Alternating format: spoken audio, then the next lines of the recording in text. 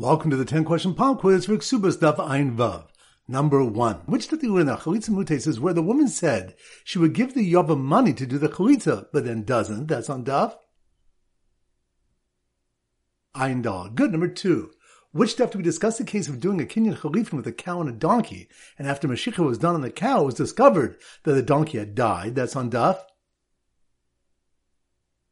Ayin Vav. Good. Number 3. Which that you in the mum for a woman includes perspiration, a mole, or bad breath? That's on Daf Ayin Hey. Good. Number 4. Which Daf do we learn that epileptic seizures that come at set times are considered a mum shebeseser, a concealed mum? That's on Daf Ayin Vav. Good. Number 5. Which Daf do we have a machokas if a father's silence to his son's kedushin reflects his consent or not? That's on Daf Ayin Gimel. Good. Number 6. Which did they learn that a woman is over Das Yehudis if she wears a kalasa, a head basket? That's on Daf Ayin Beis. Good. Number 7. Which Daf did we learn that women prefer to be married than single, even if it means marrying someone who's short as an ant or combs wool as a profession? That's on Daf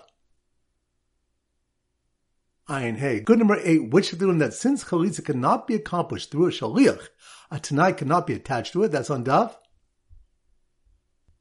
Ayin Dal. Good. Number 9. Which Daf do you learn if the wife's mumin are discovered in her husband's house, she can say manali biyadcha? That's on Daf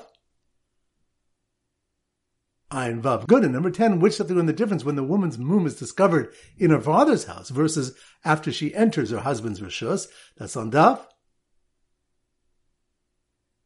Ayin Hey. Excellent. That concludes today's pop quiz. This is Rabbi Avram Goldman Zichu wishing you a great day and great learning.